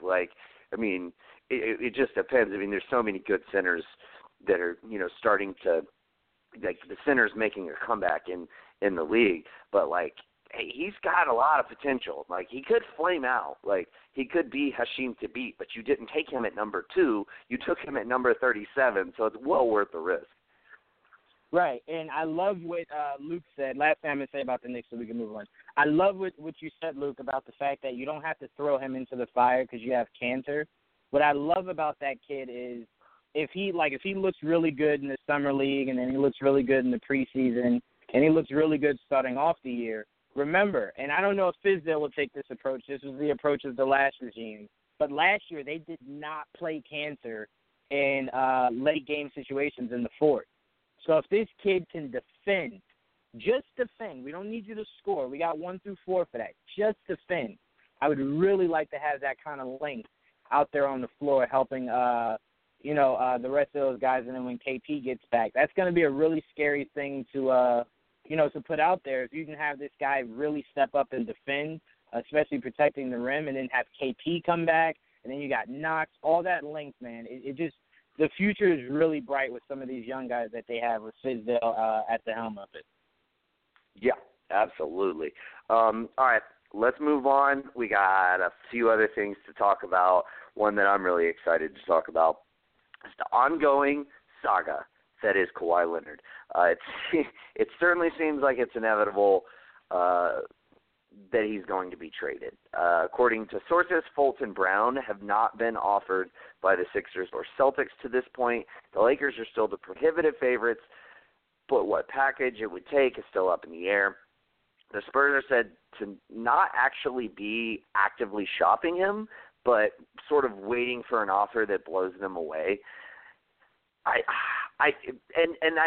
read something or heard something the other day. I think it might have been from Chris Broussard, I want to say, but it might have been somebody else who was saying that obviously Pop is going to be the coach for Team USA, and that Kawhi Leonard is supposed to play on the team, so maybe he's hoping to get a chance to talk to him then. But I also read another report today that was like saying Kawhi's camp like actively tried to keep him away from the Spurs last season. There's just so much smoke, dude. Like I feel like and we've talked about it ad nauseum, but I feel like the writing's on the wall. I feel like it's going to be the Lakers or the Sixers. I don't think Boston. I'm with you, Luke. I don't think Boston. I don't think Ainge. I don't think he's going to give up like enough to what it's going to take for I just think that they could. They absolutely could. But I think the Sixers and the Lakers are going to be more actively trying and making offers that are better than whatever Boston makes.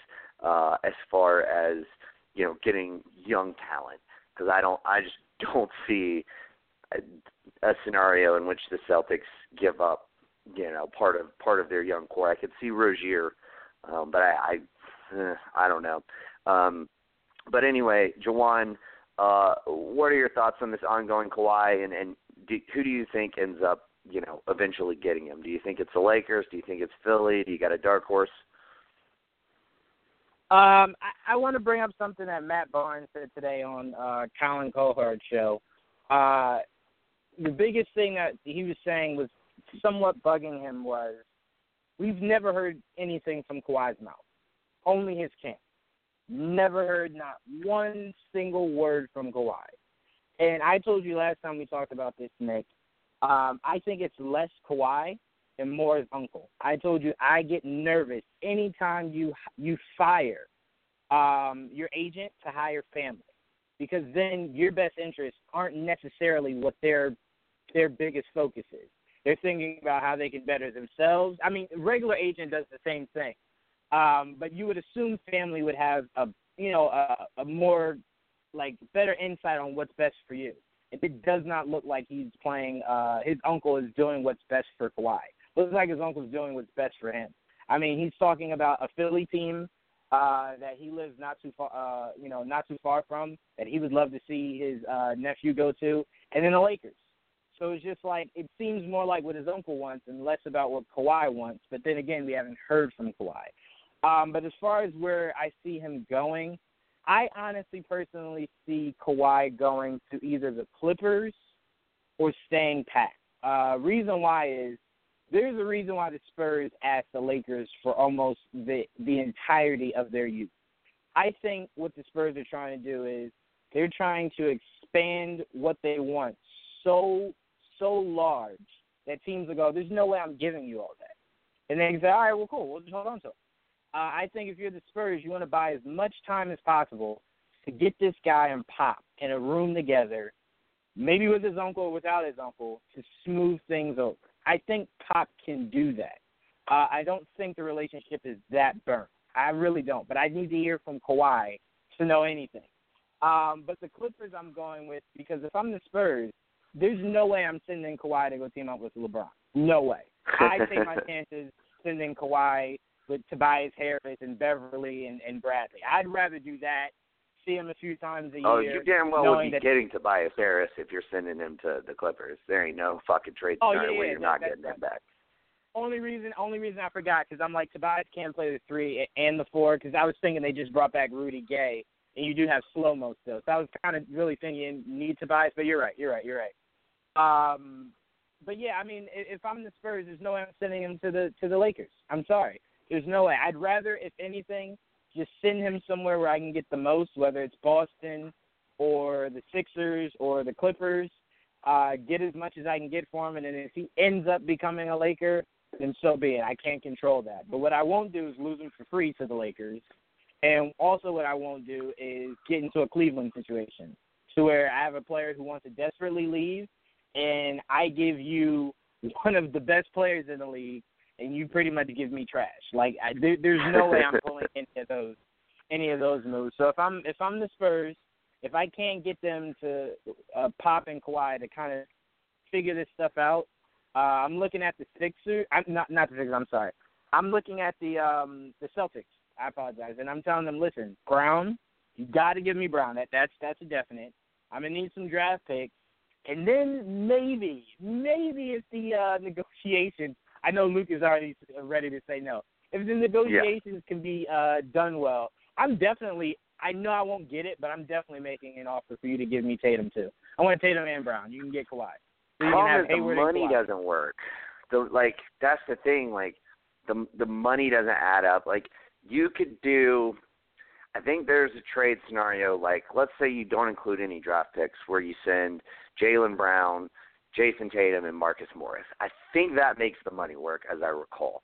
But, like, I'm not doing that. Like, I'm not giving up Jason Tatum. I'm just not doing it. We've only seen him play 1 year, and he's looked like just a fucking beast. I would entertain giving up Brown, but the problem is, like, if you're just giving up Brown, how do you make the cap work? So are you giving up, say, Brown and Hayward, and if you're doing that, let's say you're getting back Kawhi and Danny Green. Sure, I might do that. Like, I mean, I'm improving at, with Kawhi and Danny Green's still like a really awesome, viable player, and you're going to be, you're going to be in contention to win it all, even with the juggernaut now DeMarcus Cousins Warriors. But nevertheless, like, still, I don't know. Still, you'd have to re-sign Danny Green after this year. Danny Green's like 31 years old. You'd have to re-sign Kawhi Leonard after this year. There's no guarantee that you re-sign him. There's just too much risk involved. I like my team. I'm with Luke on this one. Luke, add in anything I missed, and where do you think he's going to be traded, or if you do think he's going to be traded? I know. I mean, I'm not going to regurgitate on how much I do not want the Celtics to go after him.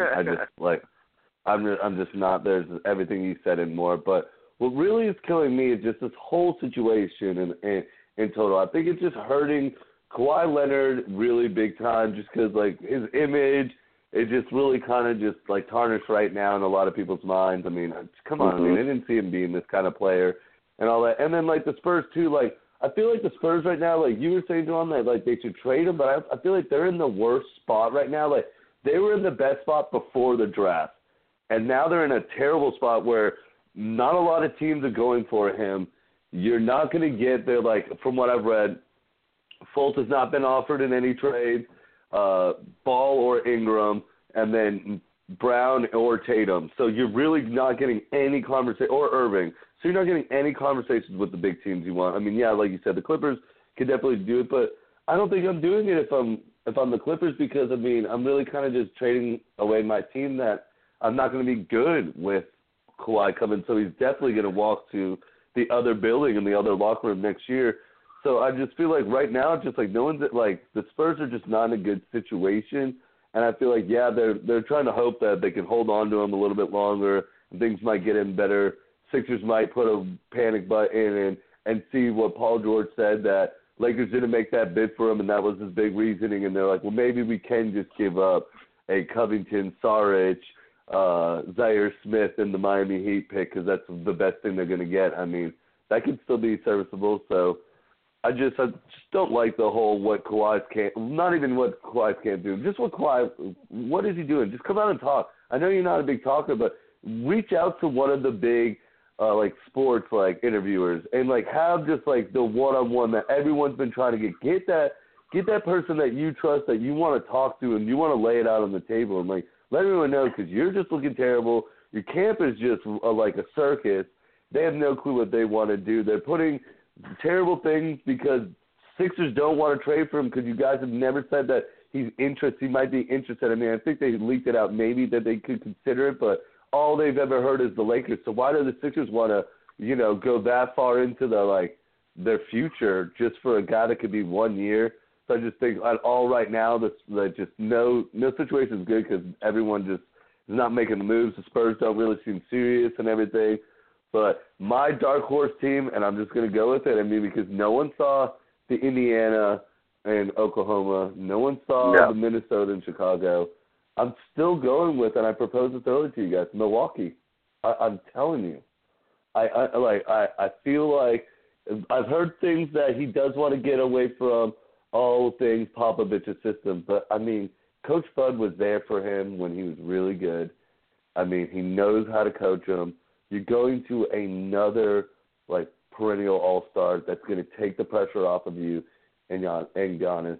And you have so much that you could make a good trade and a serviceable trade, because you got to look at the ones that were made last year. They were good, serviceable trades at the end because the team didn't really have leverage, and they had to just basically trade the player and be like, we got to go for a team that's willing to take a 1-year thing. And I think a Middleton, DiVincenzo, and throw in maybe a Thonmaker and something else, what is his name, Henson, and then get that Kawhi and Pau Gasol. Maybe they want to get off Pau Gasol's. Maybe they want to get off Gasol's contract. Oh, okay. And then, yeah. And now you've given them a little bit of youth, but you've given them something to deal with, and they kind of want to move away from that Gasol. And I don't know. In the end, that could be the best trade that they get. Maybe even throw in Patty Mills for Dellavedova, since their contracts are basically the same, but Dellavedova's is only 2 years, whereas Patty Mills is 3. Give them a little more flexibility a little sooner. I like the trade, honestly. The thing is, obviously, Philly and LA could make a better trade, but that's the thing. You're right. That's the same thing with Paul George. There were teams that had the assets to make better deals. And granted, again, not really, because Indiana got the best possible deal for Paul George because no one knew Victor Oladipo was going to be Victor Oladipo. But nevertheless, yeah, it would be interesting. If you could keep, I think you would probably have to include Brogdon, in some form or fashion. But let's just play out this scenario. I'm throwing Brogdon in 100%, man. I think he was the one good rookie of the year. I think he's a serviceable player. It's not going to hurt me that bad in my mind. Right. Well, and let's say, let's play this out. Let's say you have Bledsoe, you have Tony Snell, you now have Kawhi Leonard, you have Giannis Antetokounmpo, and you have Pau Gasol. And then you got a bench of what's his name? Patty Mills. Then you have Sterling Brown. He started to come on at the end of last year. I think he could be a very viable backup shooting guard.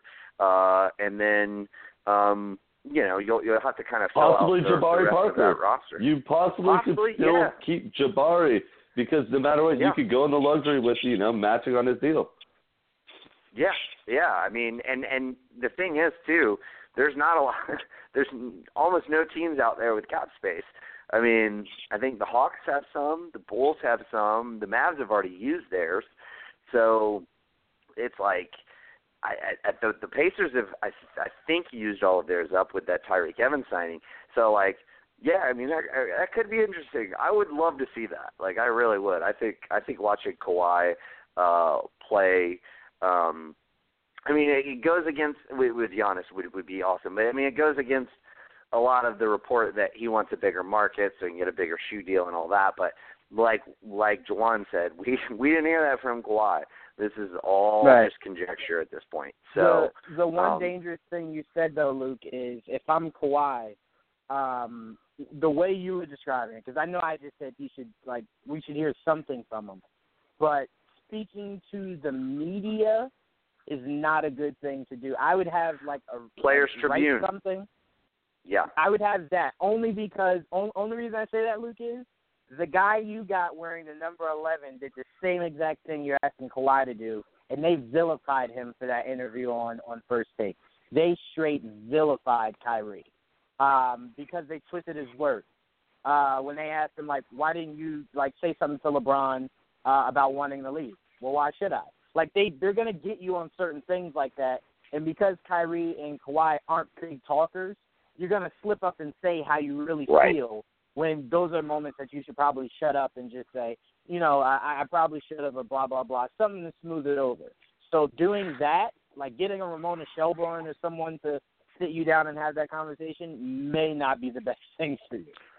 Yeah, I agree. I think just write a Players Tribune article, like would be like if he wrote a Players Tribune article and released it tomorrow, basically just saying everything that was on his mind and just laying it all out there and just saying this is what I think. This is for everybody to read. This is what has happened. This is these are the facts of what happened. This is how I perceive everything that has happened. I think that would be something that he could do, and maybe something that we would see if and when he does get traded.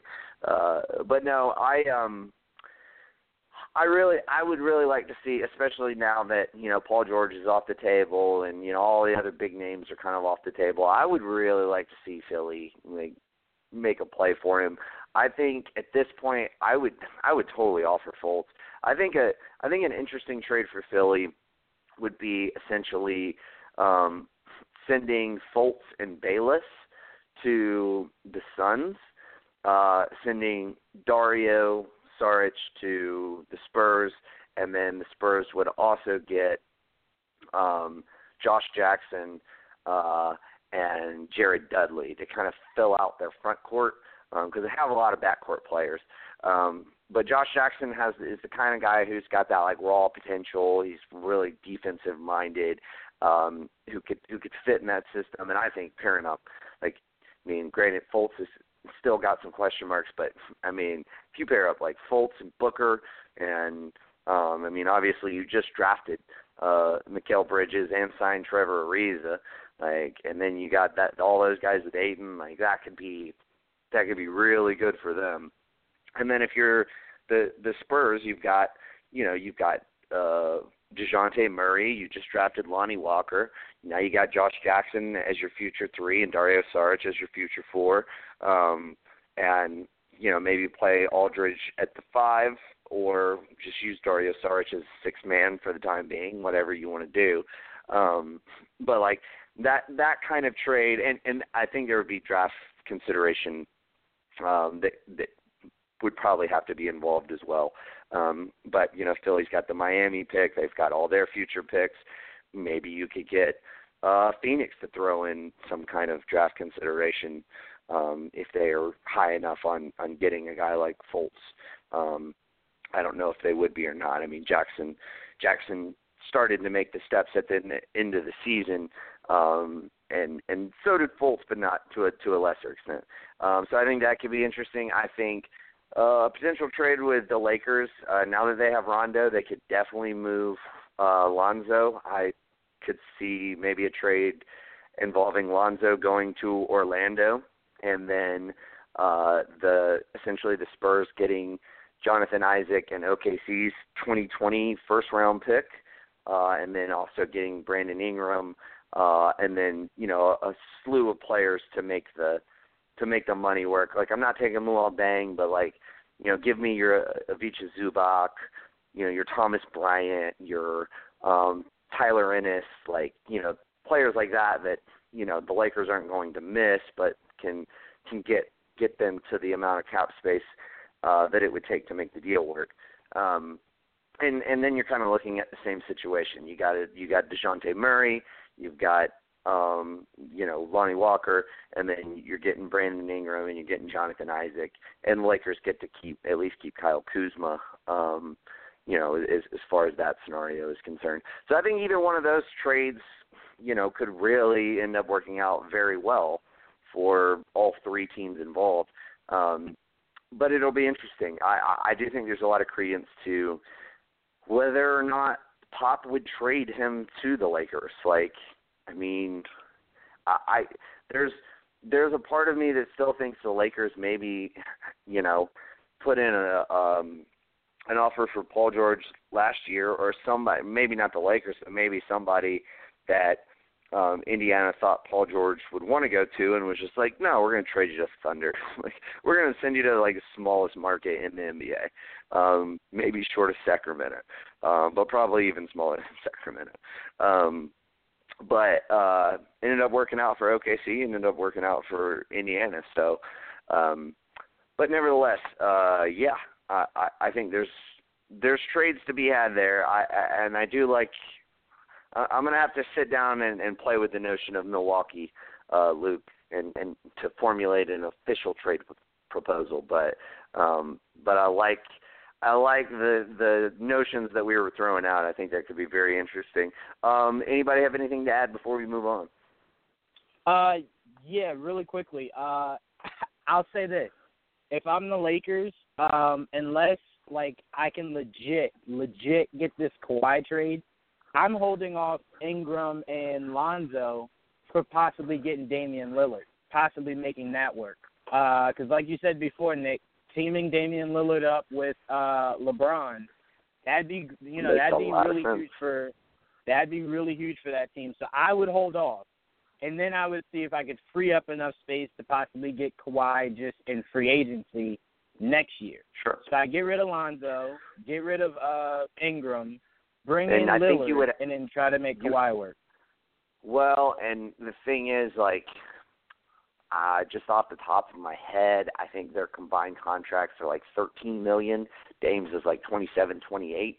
So you would probably be looking at saying, we're going to have to include Luol Deng to make this work. But look, you're getting Ball and Ingram for one guy. You know what I mean? Yeah.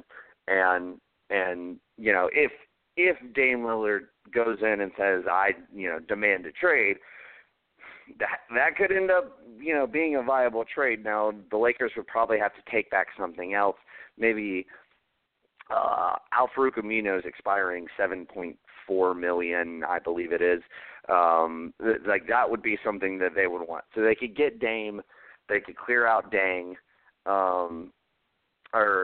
they could get Lillard, and they could clear out Deng. They move off from the two younger pieces, but then they also get a guy like Al-Farouq Amino who can contribute but is, expiring, and then that could potentially put them in a situation where they could do that. The only thing with Dame Lillard now, and let's just go ahead and transition onto this, and Luke, if you have anything to add to the Kawhi discussion, speak now or forever hold your peace. No, I'm good on the Kawhi thing. Okay, cool. So, a fan tweeted Dame and asked him if he'd be happy to be traded to the Lakers, and he responded to the tweet and said, I'm typically a happy camper. So, just to add to kind of what you're saying, Juwan, There's a little bit of speculation going on right now because, he'll respond to people on Twitter. I mean, I've seen him do it. I remember distinctly him doing it to like a butthurt fan who I guess had traveled to see him play in a game and was like, I traveled all this way to see you play and you didn't even play. And he's like, there, my fucking ankles hurt. What do you want me to do, bro? Sorry. But so he does have interaction with fans, but it's usually fairly calculated, both he and CJ. And my thing is this: does this mean something to you, Juwan, or is it just Dame being kind of coy? Well, no, it definitely means something. I told you back when he had a meeting with the team to talk their future before All-Star break. And they kind of, told him, listen, we don't have much cap space, but we'll make things work, blah, blah, blah. We'll try to put a better team around you. And then he had to have that same meeting a few months later. That's usually never a good sign. Damian Lillard does not seem like a guy who's going to come out and make this huge stink about trade me or I'm going to start acting crazy. I don't think he's that kind of guy. I think he likes to make things very clear. In those two meetings, he said, I am not these kind of guys that will give you my loyalty to stay here and lose year in and year out. I am not that kind of guy. So I do, if you guys can't make anything work, want to go somewhere where I can make something work and put myself in a winning situation. So if I'm the Trailblazers, me looking at that tweet, I'm looking at it and I'm going, you know what? Lonzo Ball, C.J. McCollum, Ingram, I think Al-Farouq Aminu, and Nurkic or whatever his name is, that's not a horrible starting five. Nurkic, I'm sorry, thank you. That's not a horrible starting five. You could do a lot worse. I'm looking at that and I'm saying, you know what, Dame? If by All-Star break, like, things aren't working out for either one of us, that is a trade. If Lonzo is even still there by that point, that is definitely something we would entertain, and we would send you to the Lakers. You can go be with LeBron and see how far the two of you guys can get. But if I'm the Trailblazers, I'm saying that, and I'm taking that as this guy was serious after those two meetings. And if we can't do something, like I was really upset that they didn't get, they weren't able to pull off that Wilson Chandler thing. You guys know I'm not one for the whole cap space and stuff like that and the numbers. But I really think that would have been a really nice addition to that team, Wilson Chandler. And the fact that they weren't able to get him, Trevor Ariza, like literally nobody was trying to go to the Trailblazers in free agency. And if I'm Dame, that says a lot.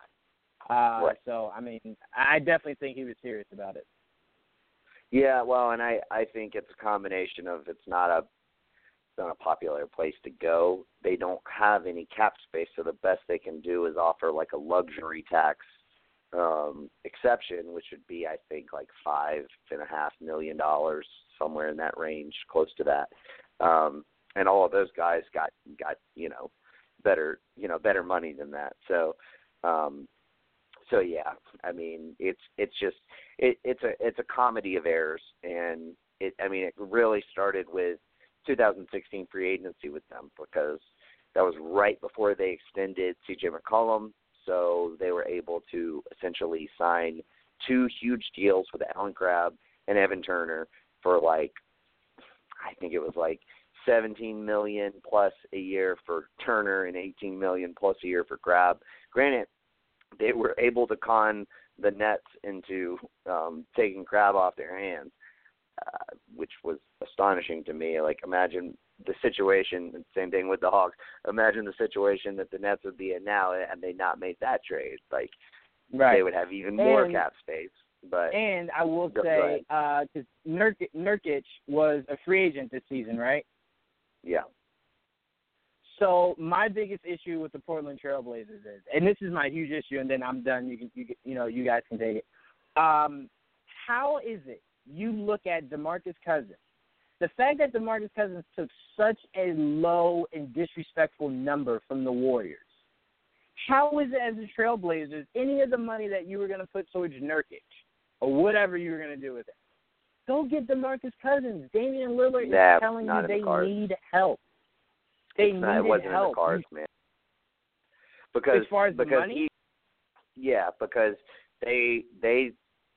they could have offered him essentially what the Warriors offered him, but why would he go join them for the same? He would join. The only reason he took the offer, I think, was because he wanted to go play for the Warriors. Whereas, if he was going to go to a different team, he would have wanted a big contract. I read a report that he turned down a $40 million 2-year deal with the Pelicans. So that's what they were willing to offer. That's crazy. But I'm just saying, as the Trailblazers, no one, I think outside of the Pelicans, Celtics, and Warriors, even picked up the phone to even entertain any kind of offer with Boogie Cousins. Yeah. That to me is insane. Insane. Just have the meeting with him. Show Damian Lillard you're trying to do something. And if DeMarcus says he doesn't want it, then he doesn't want it. But you can at least say, I tried to get this Boogie Cousins. He didn't want to come. You got to do things like that if you want to keep Lillard. I don't think that bodes well either, and I don't think anybody saw him signing a luxury tax exception contract. That was just crazy. That's something a conversation would find out. Maybe, but I just don't think he would have been willing to sign that same deal with Portland. I just don't see that happening. But, you know, one thing they could have done was try to figure out a sign and trade. It would have been really tricky because you have to be under the luxury tax to conduct a sign and trade, and it would have been really hard for them to found the pieces to make that work. But you know, if you like stretched Evan Turner or something like that, you could maybe make it work. But I agree with you. They owe it to Damian Lillard to be thinking outside the box and to be making inquisitions like that. So in that respect, I definitely agree with you. Luke, what are your thoughts on, you know, Dame's tweet or his response to said tweet? And, you know, just in general, do you think that holds any water? Real quick on Cousins and the Portland thing.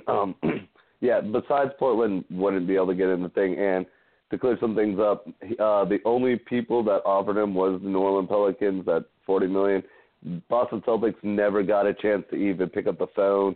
They didn't even know they were in second consideration. Boogie just said that it came down to those two teams that he wanted to go to, and he just chose Golden State because, you know, he wanted to go to a team that has a chance to win next year and all that. So Portland was just never in it. And the thing with Nurkic is he's a restricted free agent where they have bird rights to him so they can match and go into luxury and go into the max stat. Like, if he gets offered a max, they can match it because he's a restricted free agent when they don't have that with Boogie Cousins. They had to have to outbid a team. Like Nick's saying, he just wouldn't choose to go to Portland for the mid-level $5.3 million. It's just something that it wouldn't work out. Yeah, you want to show Damian that you're doing something, but you're just not in the room. Portland spent way too much money a couple of years ago. They're in a terrible spot. I mean, they're one of the third, like, they're up there in the top five, like, teams spending money. So they're just not in any position. And now if you want to make him kind of happy and make sure Damian stays in, he's like his tweet says, because you can go either way, because he says, I'm typically, you know, a happy camper. So if you want to make him happy, why don't you go to the Cavs and see how much Kevin Love would really cost you to get? Because I think Kevin Love is good in the West. I mean, he always was a good player. So now you're kind of showing that you're building around CJ and Damian. You're getting Love. You can match Nurkic, whatever he's getting. I mean, he probably is not going to get any offer sheet, so that's the good thing when you have these restricted free agents, because the teams are kind of in the advantage. You know, you go to your player and you're like, well, go out. You can go see the team. We'll write you these offer sheets and then come back to us, and, you know, we have the chance to match that. Or we're going to be like L.A., and if you ask for us to just waive our rights, then, you know, we're nothing with you. But, you know, that's the positive thing about, like, Nurkic. So you can have a solid team, and then you're really kind of worrying about the three. So that's something they could do, and you're showing, you know, Damian, like, hey, you know, we are trying to do something, and we're getting you, you know, it's nothing big, but, you know, we didn't have to give up the moon for it, and we don't really have the moon to give up for it. You know, we're not giving up CJ. So I think, you know, that's something that the Trailblazers could do to consider, you know, building around him. But like you say with the Lakers, I mean, I've been telling my friend, too, if I'm the Lakers, I'm not trading for Kawhi because I know he wants to sign with me next year. So if I'm going to be trading my players, I'm trading for a guy that's already in a contract that I can get, because no matter what next year, even if I don't get a Kawhi, I'm still going to have a space to possibly get another max. I mean, I'm going to work that Luol Deng trade out regardless. So I'm going to have a max next year, whether it's Boogie Cousins, Butler, anyone, Klay Thompson. I can make it range between Leonard. But I'm going to go, if I'm making a trade and I'm going to send Ingram and Lonzo Ball, I want a Damian Lillard. I don't want a DeRozan. I like maybe a John Wall, but do I want a John Wall? Like, really, Lillard makes the most sense for the Lakers. And you don't want John Wall's contract. Yeah, that's why I'm saying you don't want John Wall. Like, that contract's just so crazy. But then, like, you throw in, like you guys are saying, an Al-Farouq Aminu. Because all the trades, I mean, all the signings that the Lakers have been doing, yeah, I understand the 1 year, and, like, that's what, like, all the Lakers fans, you know, no matter what, it's a 1 year, but they got no player that can play in a LeBron system. A spot-up shooter and all that. There's not one. Like, the best shooter right now in the Lakers is Ingram at, like, just a spot-up, stand-up shot. Like, is he better than Caldwell? No, man. Ingram's way better than Pope. Caldwell Okay. Pope's kind of like, yeah. But I don't then know, again, if you're going to go Pope Case, shot like 39% from three last season, but I could be wrong about that. yeah, but like spot up and all that, like, I mean, they could be other things. I'm talking about like just a straight up spot up shooter and all that. Like, Gotcha, it's going to be Ingram. Catch and shoot But, scenarios. Gotcha. yeah, catch and shoots. But so you didn't really get all these players, but Lillard makes really like sense for them. I mean, if you're going to send your potential future, don't send it to a guy that could possibly be a Melo, where you could have just signed him no matter what. In the end, with like what happened with Knicks fans, like you guys understand that, like you guys like you could have just got him, but you didn't want it because you didn't want to wait. You didn't want a Paul George to happen to you, so it puts the Lakers. But I still think, like I said, there's plenty of other max. But get a player that's stuck into a contract like a Lillard, and I think he makes perfect sense for LA. I mean, he's the best NBA rapper of all time. If you want to hear how he's feeling, we got to check out his new mixtape. He's not going to, like, write it or anything, but I get his raps are going to say something how he's mad about Portland or something like that. Oh, dude, I'm just picturing now him releasing a rap upon this trade, like dissing Lonzo Ball, like a Lonzo Ball diss track, and like throw it, like have Kyle Kuzma like guest star on it. But no, man, and here's the thing, like, I'm trying to do the math here on my feet. Essentially, Aminu is making close to 7. Lillard's almost making 28. So, that's a huge bulk of cash. And Dang's contract is really high, but if you're trading out $35 million for Dang's 18, and then I think the other two were like 13. You're still coming out, basically kind of where you were with a little less money. I think that's $33 million, essentially. So like, that's or is it $31 million? What is it? I don't know. Math was never my strong suit. $31 million. So you're shaving $4 million. Dang will be off your books before you have to extend either Ingram or Ball. So you're shaving that money off your books. You're essentially starting over, and then you still have C.J. McCollum. You could still either make a move with him or just keep him there. He signed on for 3 more years. I don't know. I think it does make a lot of sense for both teams. If Portland is willing to take on Dang's contract, and Dang could certainly. I mean, I think he could fill in as a backup, power forward, which is essentially kind of what Al-Farouq Aminu ended up being in Portland last season, because he's dealing with his injuries and whatnot. So I think that could work. I like your Kevin Love scenario. I think just like an Evan Turner, Zach Collins for Kevin Love could work. You're getting Turner off your books. It would suck to give up Zach Collins, but if you want to compete now, that's the kind of thing that you may have to do. I mean, you might be able to swing something that doesn't cost you quite as much if you throw in like a Caleb Swanigan, Jake Layman, and a future first-round pick if you really want to keep Zach Collins. But I don't think the asking price is going to be super high for Kevin Love. I think they would probably be willing to take on Evan Turner's contract in order to get Zach Collins and essentially be able to have Zach Collins paired with the kids you love Colin so much Sexton. They just drafted. Colin Thank you. Sexton. Colin Sexton. I would rather have that than Kevin Love. If I'm the Cavs at this point. So, but anyway, it'll be interesting to see. We got time for one more, guys. We got about 10 minutes. I feel like some big news has hit as far as the market, but probably the biggest story in and of itself that dropped. Kyrie Irving and Jimmy Butler reportedly would like to play together somewhere next season. There's few places they could play. Atlanta would be one of them. Now, of course, you'd have to probably trade Trae Young.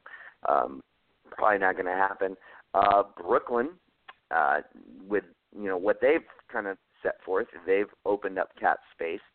Depending on what the Bulls do, the Bulls could have that cap space. Now, you probably have to fire Fred Hoiberg because, Butler and Hoiberg never really got along.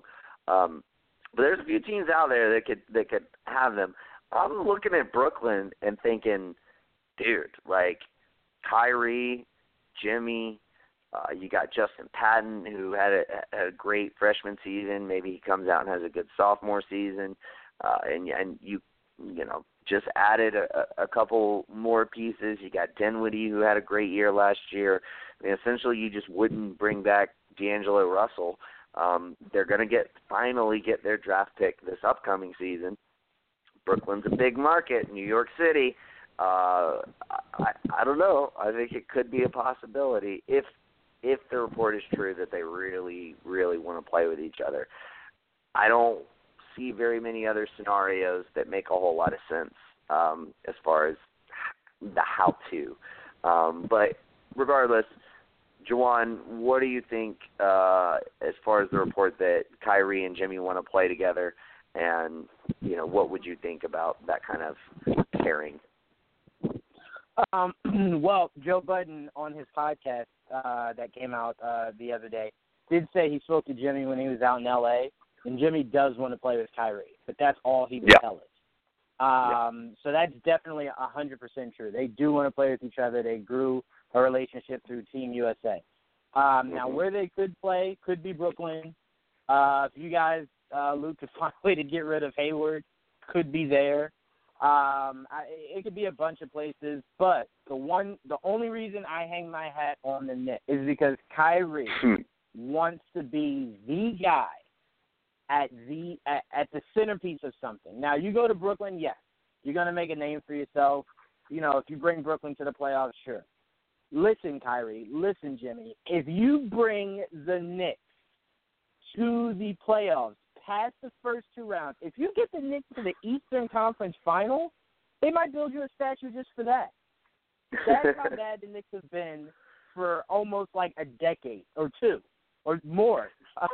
So if you could do that, your name's like the fame that you get from that will be huge. There's only two places in the East that if you could bring a championship to, like, you're set. That's Boston, because, Luke, we know that's a championship town, and that's the mecca of basketball, the New York Knicks. Only two places I think that those two should really even remotely think about going. Yeah, I mean, that's a worthy argument. The biggest thing with the Knicks is just cap space. How do you clear the cap space? I mean, Noah's contract is still lingering.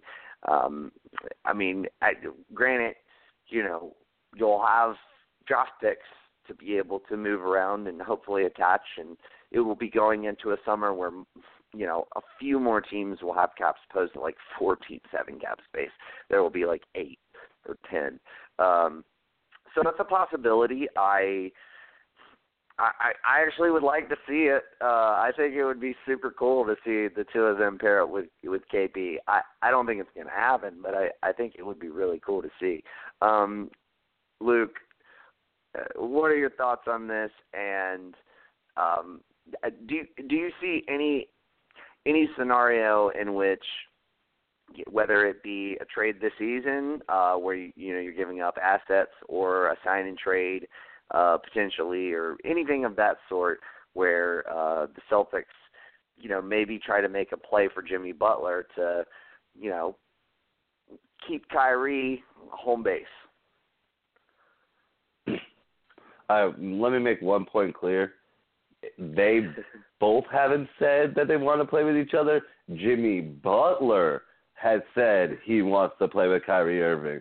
We have not heard Kyrie say that. It's just Jimmy Butler said he wants to play Kyrie Irving. So just need to really quick say that, because just Kyrie keeps on getting thrown around where he's going to leave. But I do see, if there was some scenario, Minnesota's not going to let this guy walk, who they just traded, a lot of assets for, their young assets. So they would definitely want to make a trade. Now, if it's the Celtics, could be one of those teams where we want to give up a Jaylen Brown and a Terry Rozier and some other kind of thing.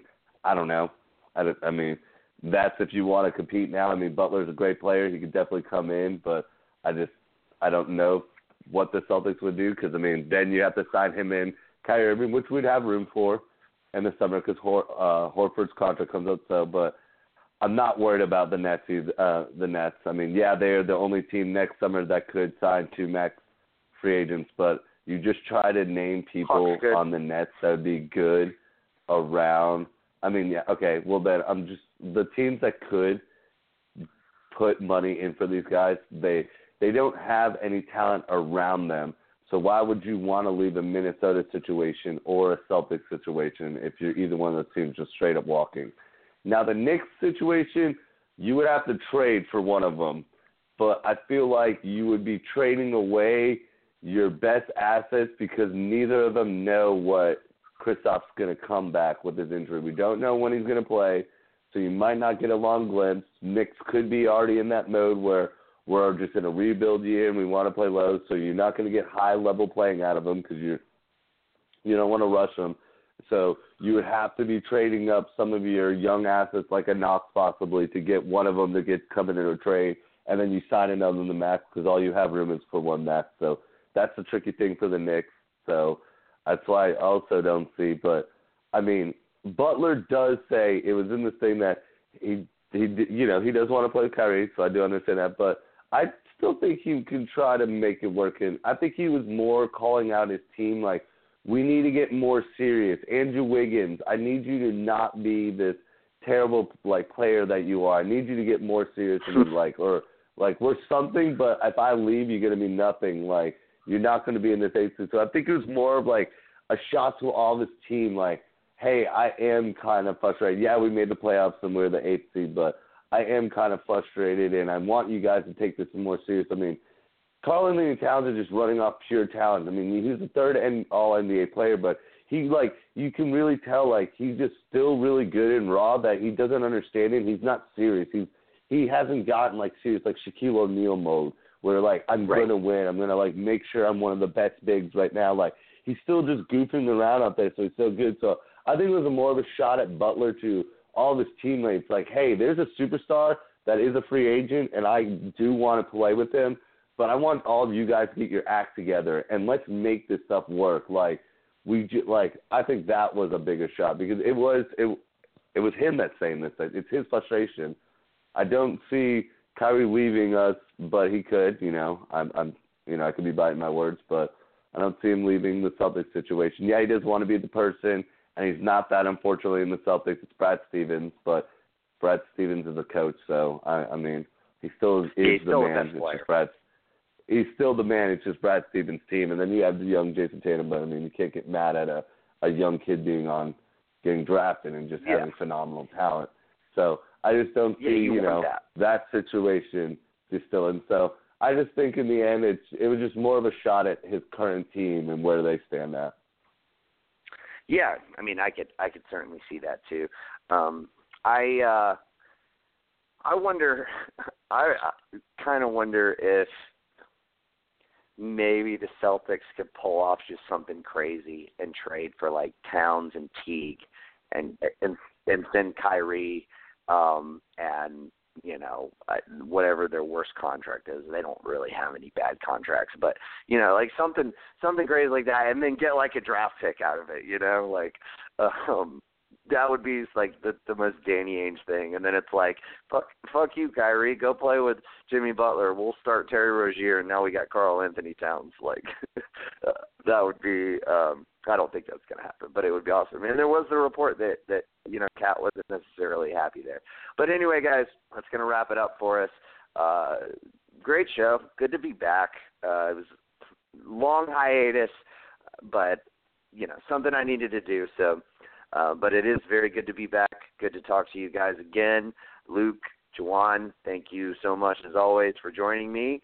I don't even know when we'll be back on. Probably Monday. It would be my best bet. But we might even pull a show tomorrow. Fuck if I know. We still got a lot more shit to talk about, so we'll get it figured out.